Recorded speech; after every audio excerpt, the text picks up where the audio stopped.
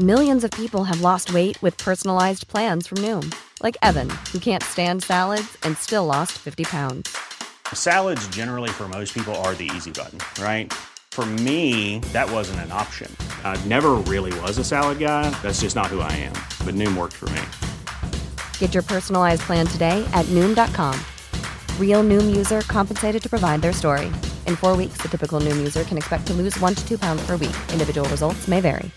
This is Paige, the co-host of Giggly Squad, and I want to tell you about a company that I've been loving, Olive and June. Olive and June gives you everything that you need for a salon-quality manicure in one box. And if you break it down, it really comes out to $2 a manicure, which is absolutely insane. It's also so easy to get salon-worthy nails at home with Olive and June. The difference between how your nails used to look when you did them yourself and now with the Mani system is a complete game changer. The best thing about Olive and June, too, is it's a quick dry. Dries in about 1 minute, lasts for 5 days, and full coverage in up to 1 to 2 coats. Visit oliveandjune.com/perfectmani20 for 20% off your first system. That's oliveandjune.com/perfectmani20 for 20% off your first system.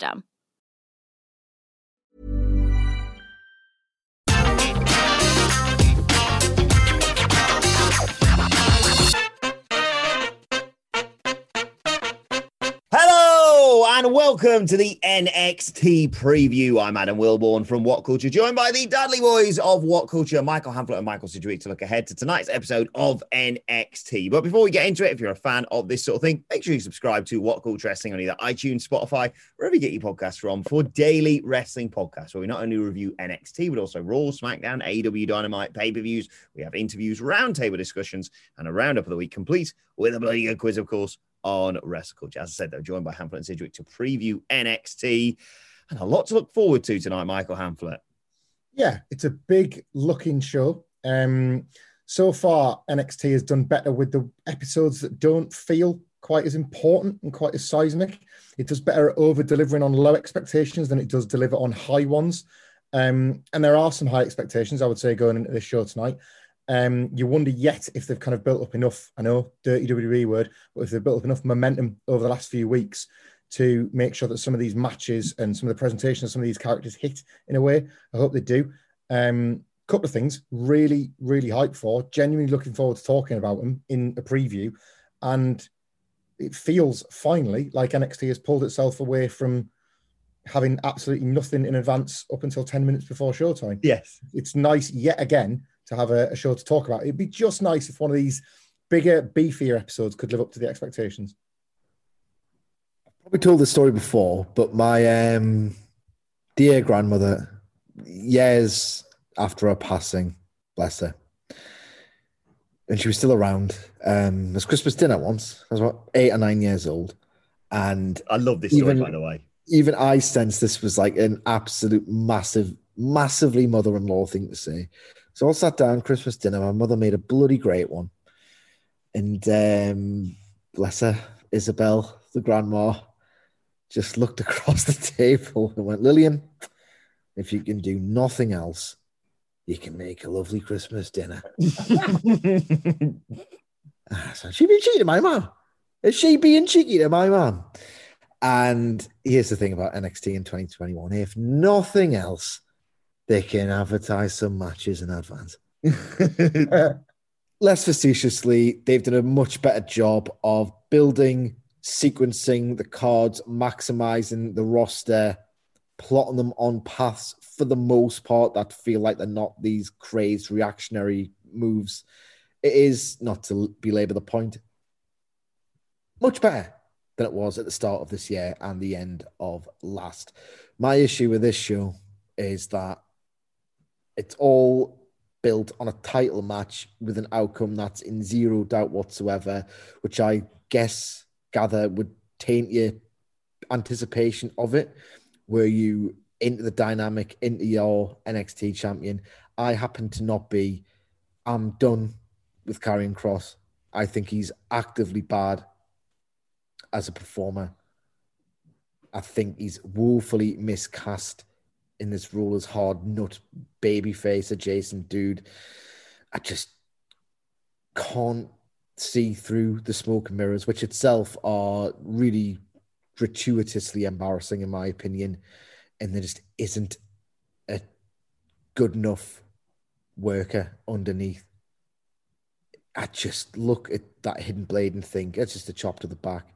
I look at those elbows to the back and I point them out every time because they look awful every time as something that is meant to create this ungodly sense of peril and danger. Never, ever get it.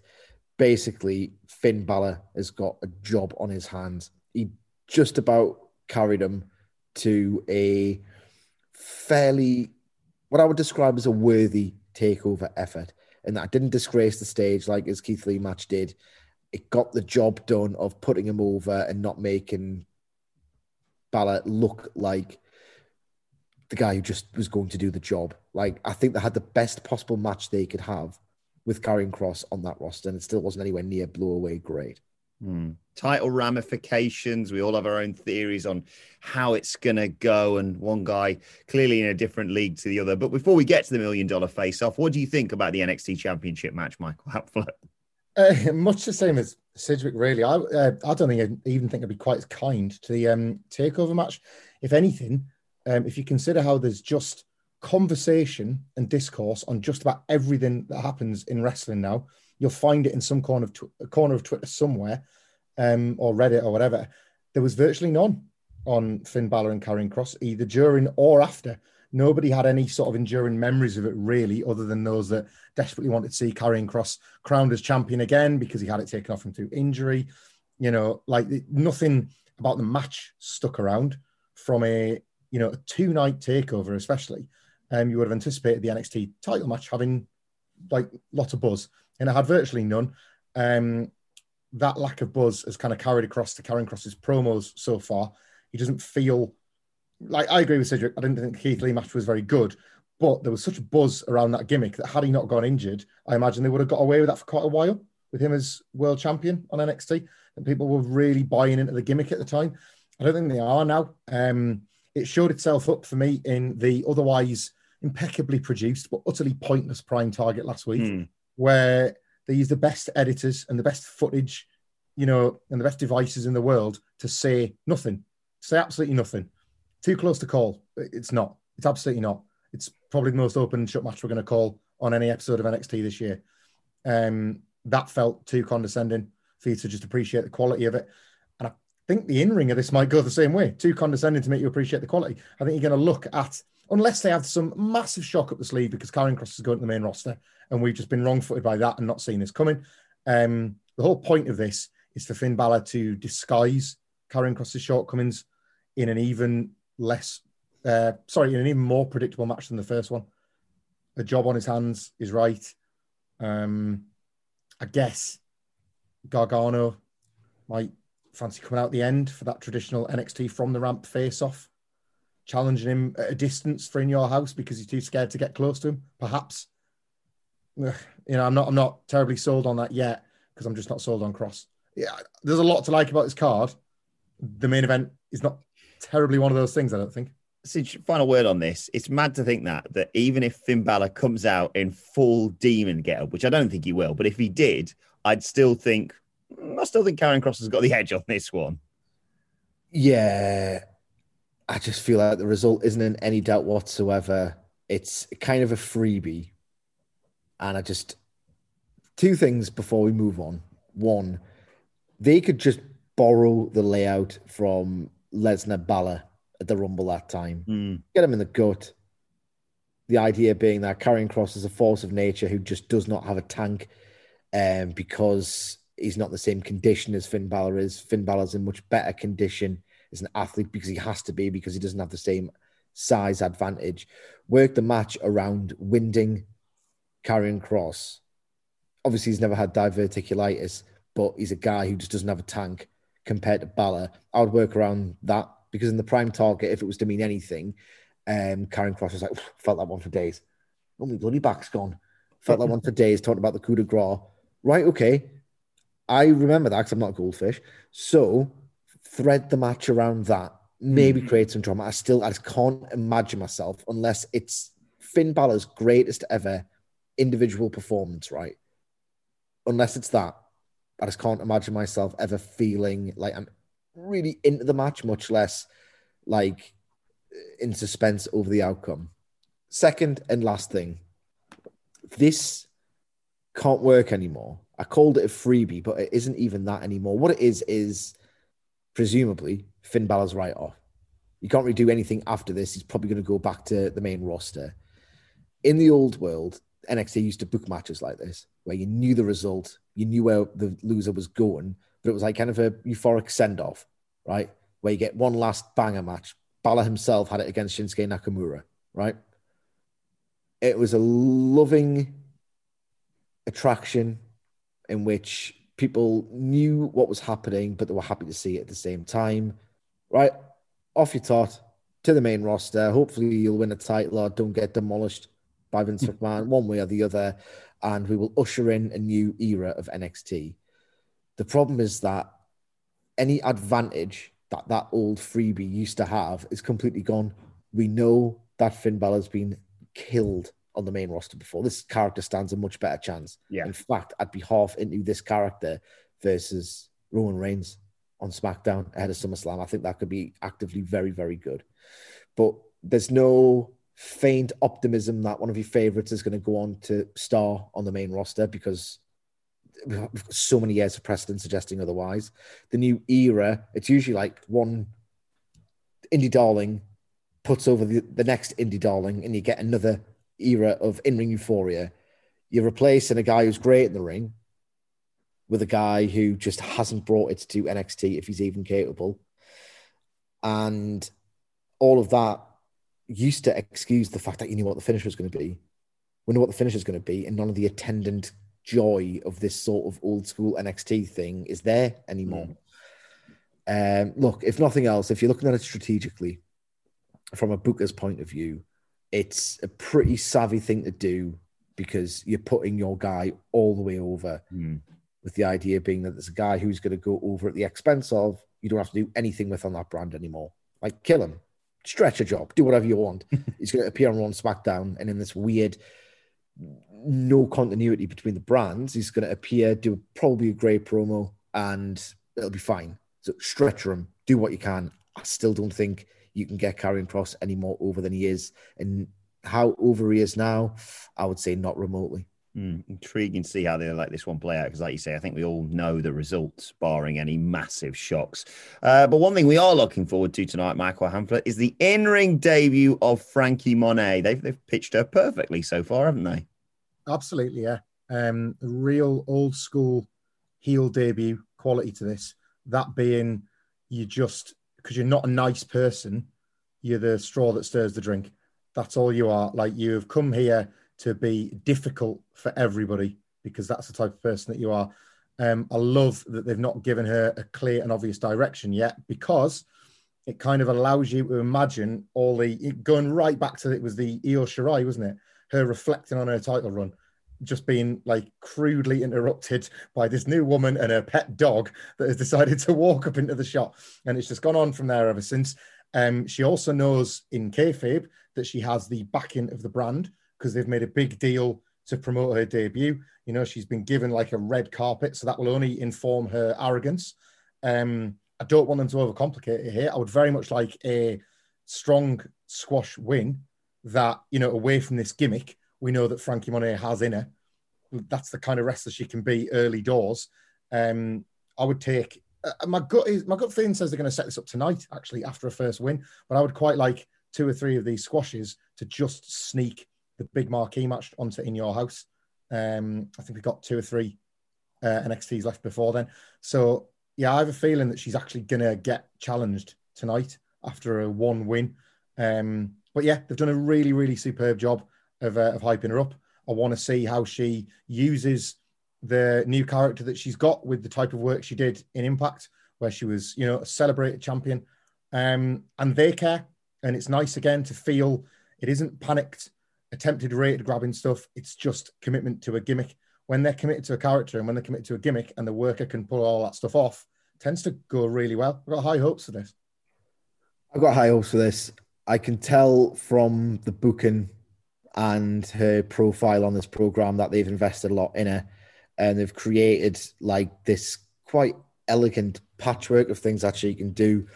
I just hope they don't go full NXT. I doubt they will. I think they've got just enough left in the tank to not be full parody about it. I don't want to see anything close to 50-50. I don't even want to see yet a good match. Like, you can have the good match whenever you goddamn like. This has to establish a character. I want to see more stuff between the moves than moves themselves. Mm-hmm. I want to see a vicious side of her as she decides to act too arrogantly and too aloof. And then she gets a face slapped, and then we can actually see, oh, Christ, there's a wrestler you shouldn't actually mess with here, because the character's good, but WWE, less so NXT, but WWE has a tendency to, I don't know, stick about too much with character work and silliness. I would like to see a layered performance and a short one that puts across the message of she's a good character, she's going to be great at getting heat, she can really wear being a dickhead well, but try and slap her for being a dickhead and she will prove that she's not just an annoying dickhead, like she can get it done as well. I want to see some showboating, some condescension, the briefest of babyface fire-up spots, and then, no, don't do that. Like, I'm not just all talk, like, I'll kill you as well. All within 5 minutes maximum, and that's the way to do a debut. She shouldn't be getting like knocked off her feet, should she? I don't even need to see that amount of selling from a Frankie Monet. Definitely not yet. Because it'll be, hopefully, if she gets over as a heel, it'll be cathartic when someone knocks her on her ass. So you don't want to do content for the sake of it here. You want to really strip it back. I completely agree with what you're both saying there. I think it has to be a really straightforward job of squash. And Sid, what you said there about the things between the moves is so spot on. That's what I want to see from her. And she's been exuding it the moment she arrived in NXT. And as Hamflett said, like, build her up to a pay-per-view, you know, not against sort of a huge name, but a name nonetheless. And maybe in the interim, I know it sort of muddies the water because technically I suppose she's a heel, where you can have Robert Stone go up to her backstage and try and recruit her, and Presley bites his hand off, and then you just feed her a Leah in the interim between, not this week, but in the interim between now and the takeover. But yes, so excited to see her execute what she's been able to do elsewhere, Hamflett. One thing, I need to see a hugely elaborate entrance. Why not? Spend all the money you've got, go all in. It's so like the CWC, anytime it gets even remotely like a splash of color, like the whole show is better for it. We say it about MSK. Like it's as if the roof opens up for a second. You want to be feeling that way for her as well. Hey, I'm Ryan Reynolds. Recently, I asked Mint Mobile's legal team if big wireless companies are allowed to raise prices due to inflation. They said yes. And then when I asked if raising prices technically violates those onerous 2-year contracts, they said, "What the f*** are you talking about, you insane Hollywood ass?" So to recap, we're cutting the price of Mint Unlimited from $30 a month to just $15 a month. Give it a try at mintmobile.com/switch. $45 up front for 3 months plus taxes and fees. Promo rate for new customers for limited time. Unlimited more than 40 gigabytes per month. Slows full terms at mintmobile.com. A lot can happen in 3 years, like a chatbot may be your new best friend. But what won't change? Needing health insurance. United Healthcare Tri-Term Medical Plans, underwritten by Golden Rule Insurance Company, offer flexible, budget-friendly coverage that lasts nearly 3 years in some states. Learn more at uh1.com. Hey there, it's Michelle Norris. I'm host of a podcast called Your Mama's Kitchen. When I travel, I'm usually looking for a way to find a taste of home when I'm not at home. And one of the things I love to do when I am at home is entertain. And Airbnb allows me to do that. When I was in California recently, I rented a house that had a great kitchen. And when we were sitting around the table, we're all thinking, we're in someone else's house. Someone could be in all of our homes as well. If you have a home, but you're not always at home, you have an Airbnb. Your home might be worth more than you think. Find out how much at airbnb.com/host.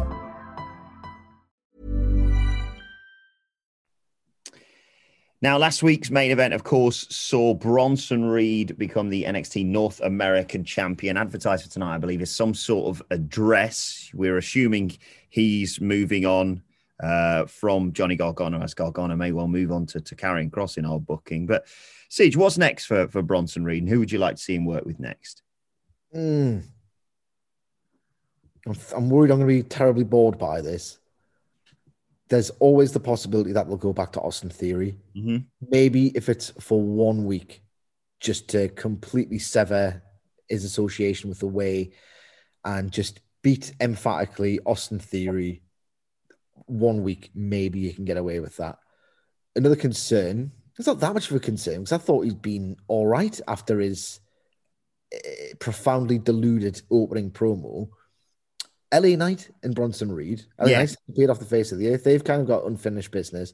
Maybe the idea is they were waiting to get this title switch executed, and then LA Knight can be his first opponent.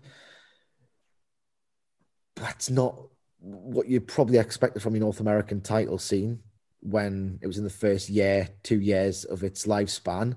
But ultimately, LA Knight is weirdly, this is typically NXT. He's kind of shown me more on the ring than he has on the microphone. It's not like you're not there for that. But, you know, if you can do things like that. But didn't they have a match that was a total snoozer? Yes. They did. They interacted in the gauntlet, I think, which was far more entertaining. Yeah, they've done the gauntlet stuff was better than the singles match, which it's one of those things that I'm almost certain that it happened. But if it didn't happen, it would be very NXT. I think it was Bronson Reed who beat him, and everyone was like, why is he jobbing out so soon? Didn't he have that interaction in the week prior where Bronson Reed like put his jacket on or something? Yes, and then they paid that off with this. Why they've jobbed out LA Knight? So there's potential afters stemming from all that. He could be an opponent. Again, you've got another monster. They're all monsters, these singles title holders, which was basically Papa H saying, yeah, these indie guys, they shouldn't have shook their hands. Should not have shook their hands. Disney Giants is the land of the Giants after all. Pushing 3 of them at once, you are running a risk of predictable booking because you can't end a monster's reign straight away. You are minimizing the potential peaks of match quality across these takeover shows, which is your big selling point. Now that I come to think of it, it's probably not a great idea to have those 3 particularly being singles champions, but it is what it is.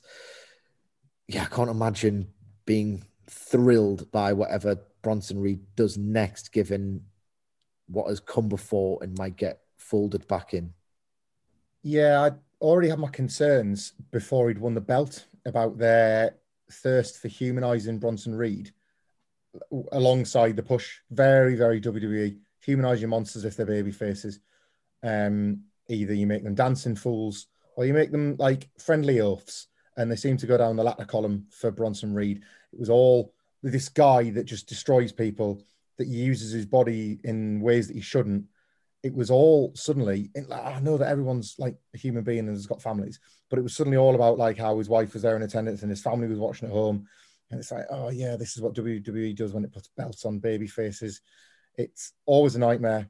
Like the baby faces always have to struggle to come back from it. And then seeing this, like if this was Raw or SmackDown, especially SmackDown, it'd be like a Bronson Reed championship celebration ceremony or something like that to be interrupted by generic heel. So I just cannot look past that. LA Knight was exactly the guy I had as well. It's nowhere near as elegant as it might seem, but NXT does sort of have these wrestlers bump into one another sometimes as ways to set up first and fairly easy challenges for champions. They'll look at a situation where they've interacted, even if it's just briefly, or in a match that looked like it meant nothing a few weeks ago. It's just left one of the wrestlers with a bit of a bad taste in their mouth and said, well, I want you again now that you've got a belt. They do that quite often. So it's LA Knight for me. But it's not the most thrilling start. And I've just got my reservations about this being the direction to take with Bronson Reed. Don't normalize what it is that's made him like, that's just about kept him from drowning in the 50-50 to begin with. In terms of matches advertised for tonight, Hamflet, we've got Raquel Gonzalez and Dakota Kai versus Shotzi Blackheart and Ember Moon, 2 former women's tag team champions, of course. Matt to be saying that already. But you sense this is a way to re-establish the next challenges for the way, perhaps, and more of a division with Gonzalez and Kai as well. Yeah, this is far better now than it was then for the belts when they were introduced and then immediately hot-shotted. Dakota Kai and Raquel Gonzalez continue to be just really interesting. Like, it's the story you want to watch unfold. It is unfolding. So that's like nice television to get to see them do that stuff. Blackheart and Ember Moon are completely finished as like title match, like contenders for the time being. They've had a go with the belts. I don't think necessarily you even need to keep them together much. It felt like they were together by necessity because the division just lacked numbers. So I'd quite like them to lose here. Obviously, nobody needs any more of Shotzi Blackheart and Candice LeRae for the next year or so. But yeah, I don't think we particularly need them two together. If anything, if you're looking for a babyface for Frankie Monet to defeat in your house, you could probably do worse than Shotzi Blackheart or Ember Moon. Yeah. And Raquel Gonzalez and Dakota Kai as tag team champions just does what we keep saying they're going to do, doesn't it?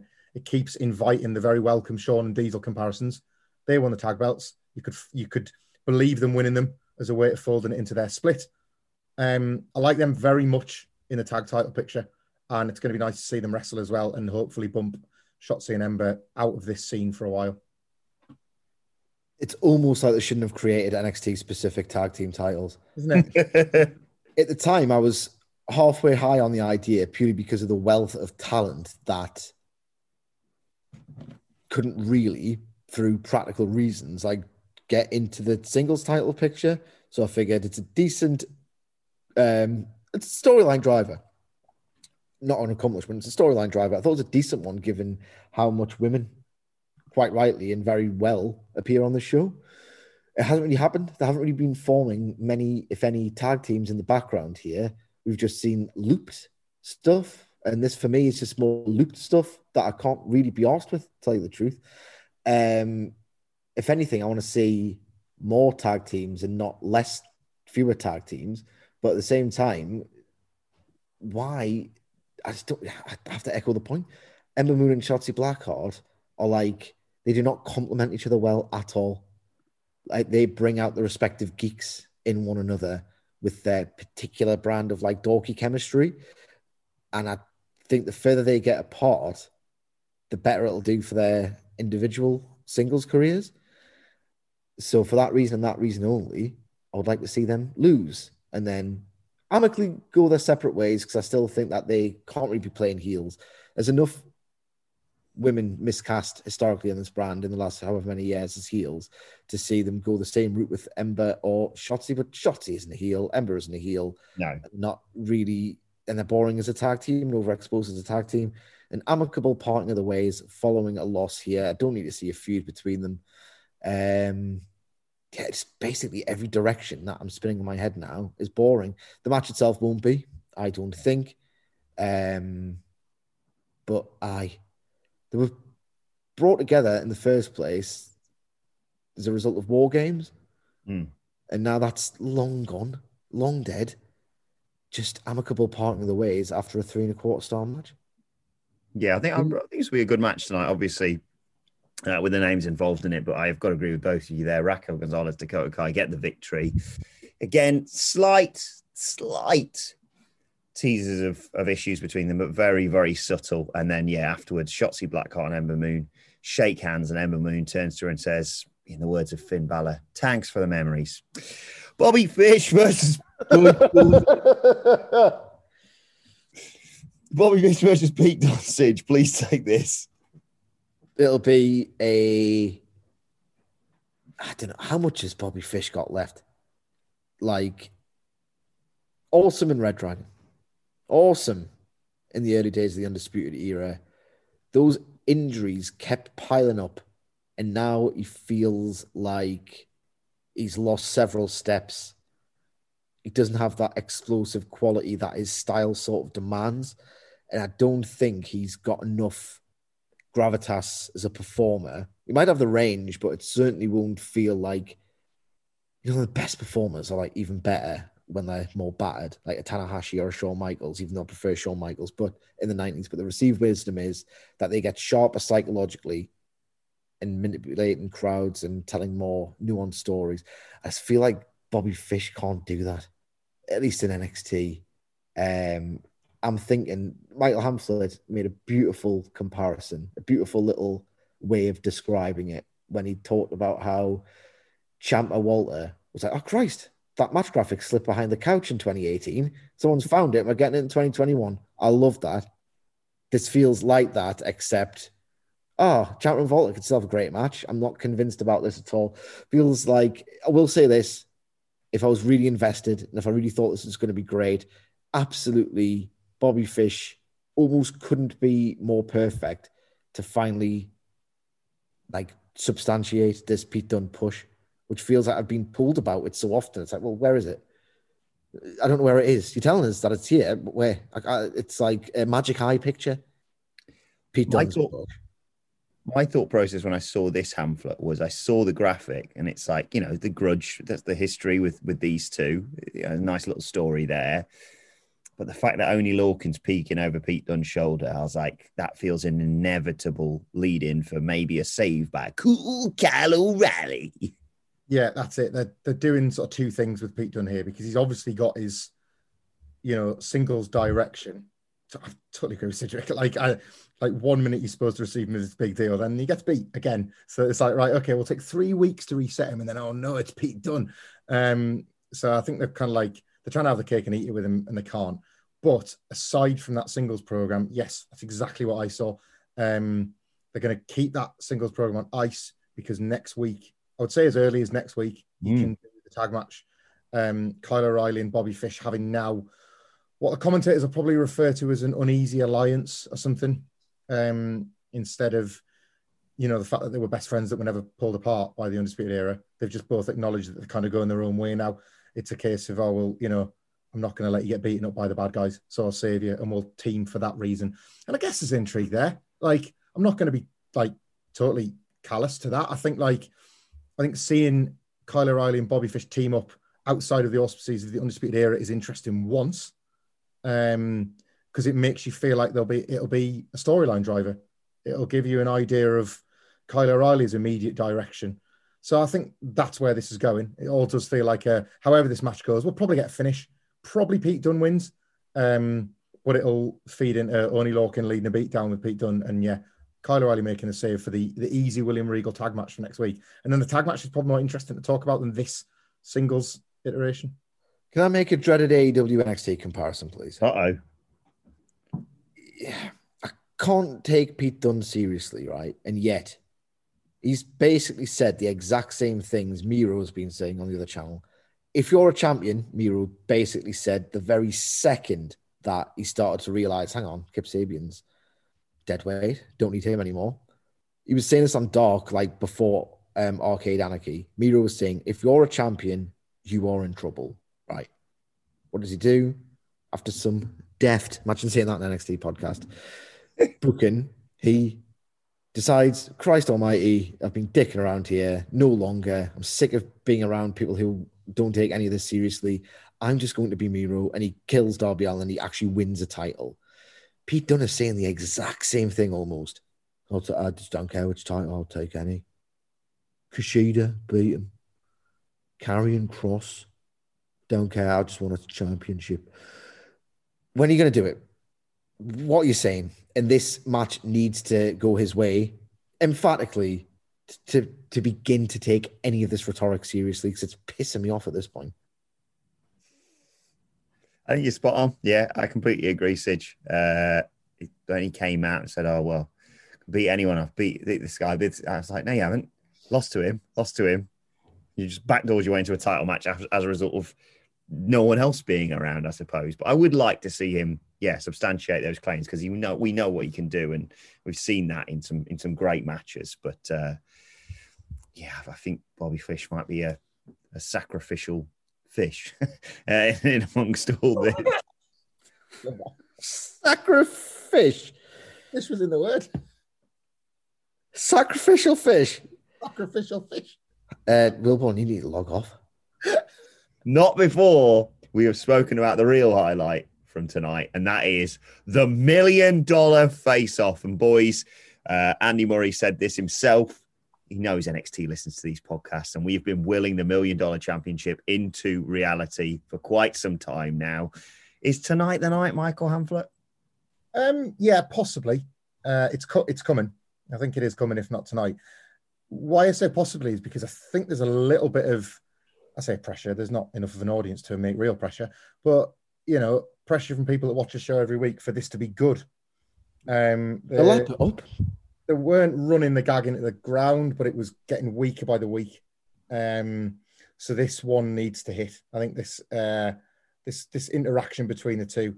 I really loved the idea that DiBiase wants, in his own way, to be a mentor to like Grimes as a rich person rather than just enjoying taking the piss out of him.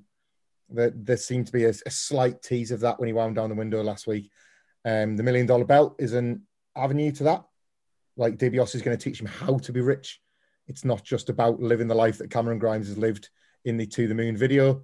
It's about living it forever, which is what DiBiase's done in kayfabe. So I think I would prefer that. And if it's going to come in the form of making him the $1 million champion, like, why not? Like, it's a version of nostalgia that people enjoy. I'd go down the route of bringing back Virgil or a version of Cameron Grimes' $1 million corporation with Everrise. We've done all that. But it does feel like the belt is the obvious next step in the story. I've done it, you know. I've worked out what it's going to be. Oh. Not only are we going to get a firm storyline direction, not only are we going to get a reason why these two characters are being drawn together, and all of it's going to inform what everybody wants at this stage, and it's Cameron Grimes' face turn. They're going to do Pygmalion, My Fair Lady,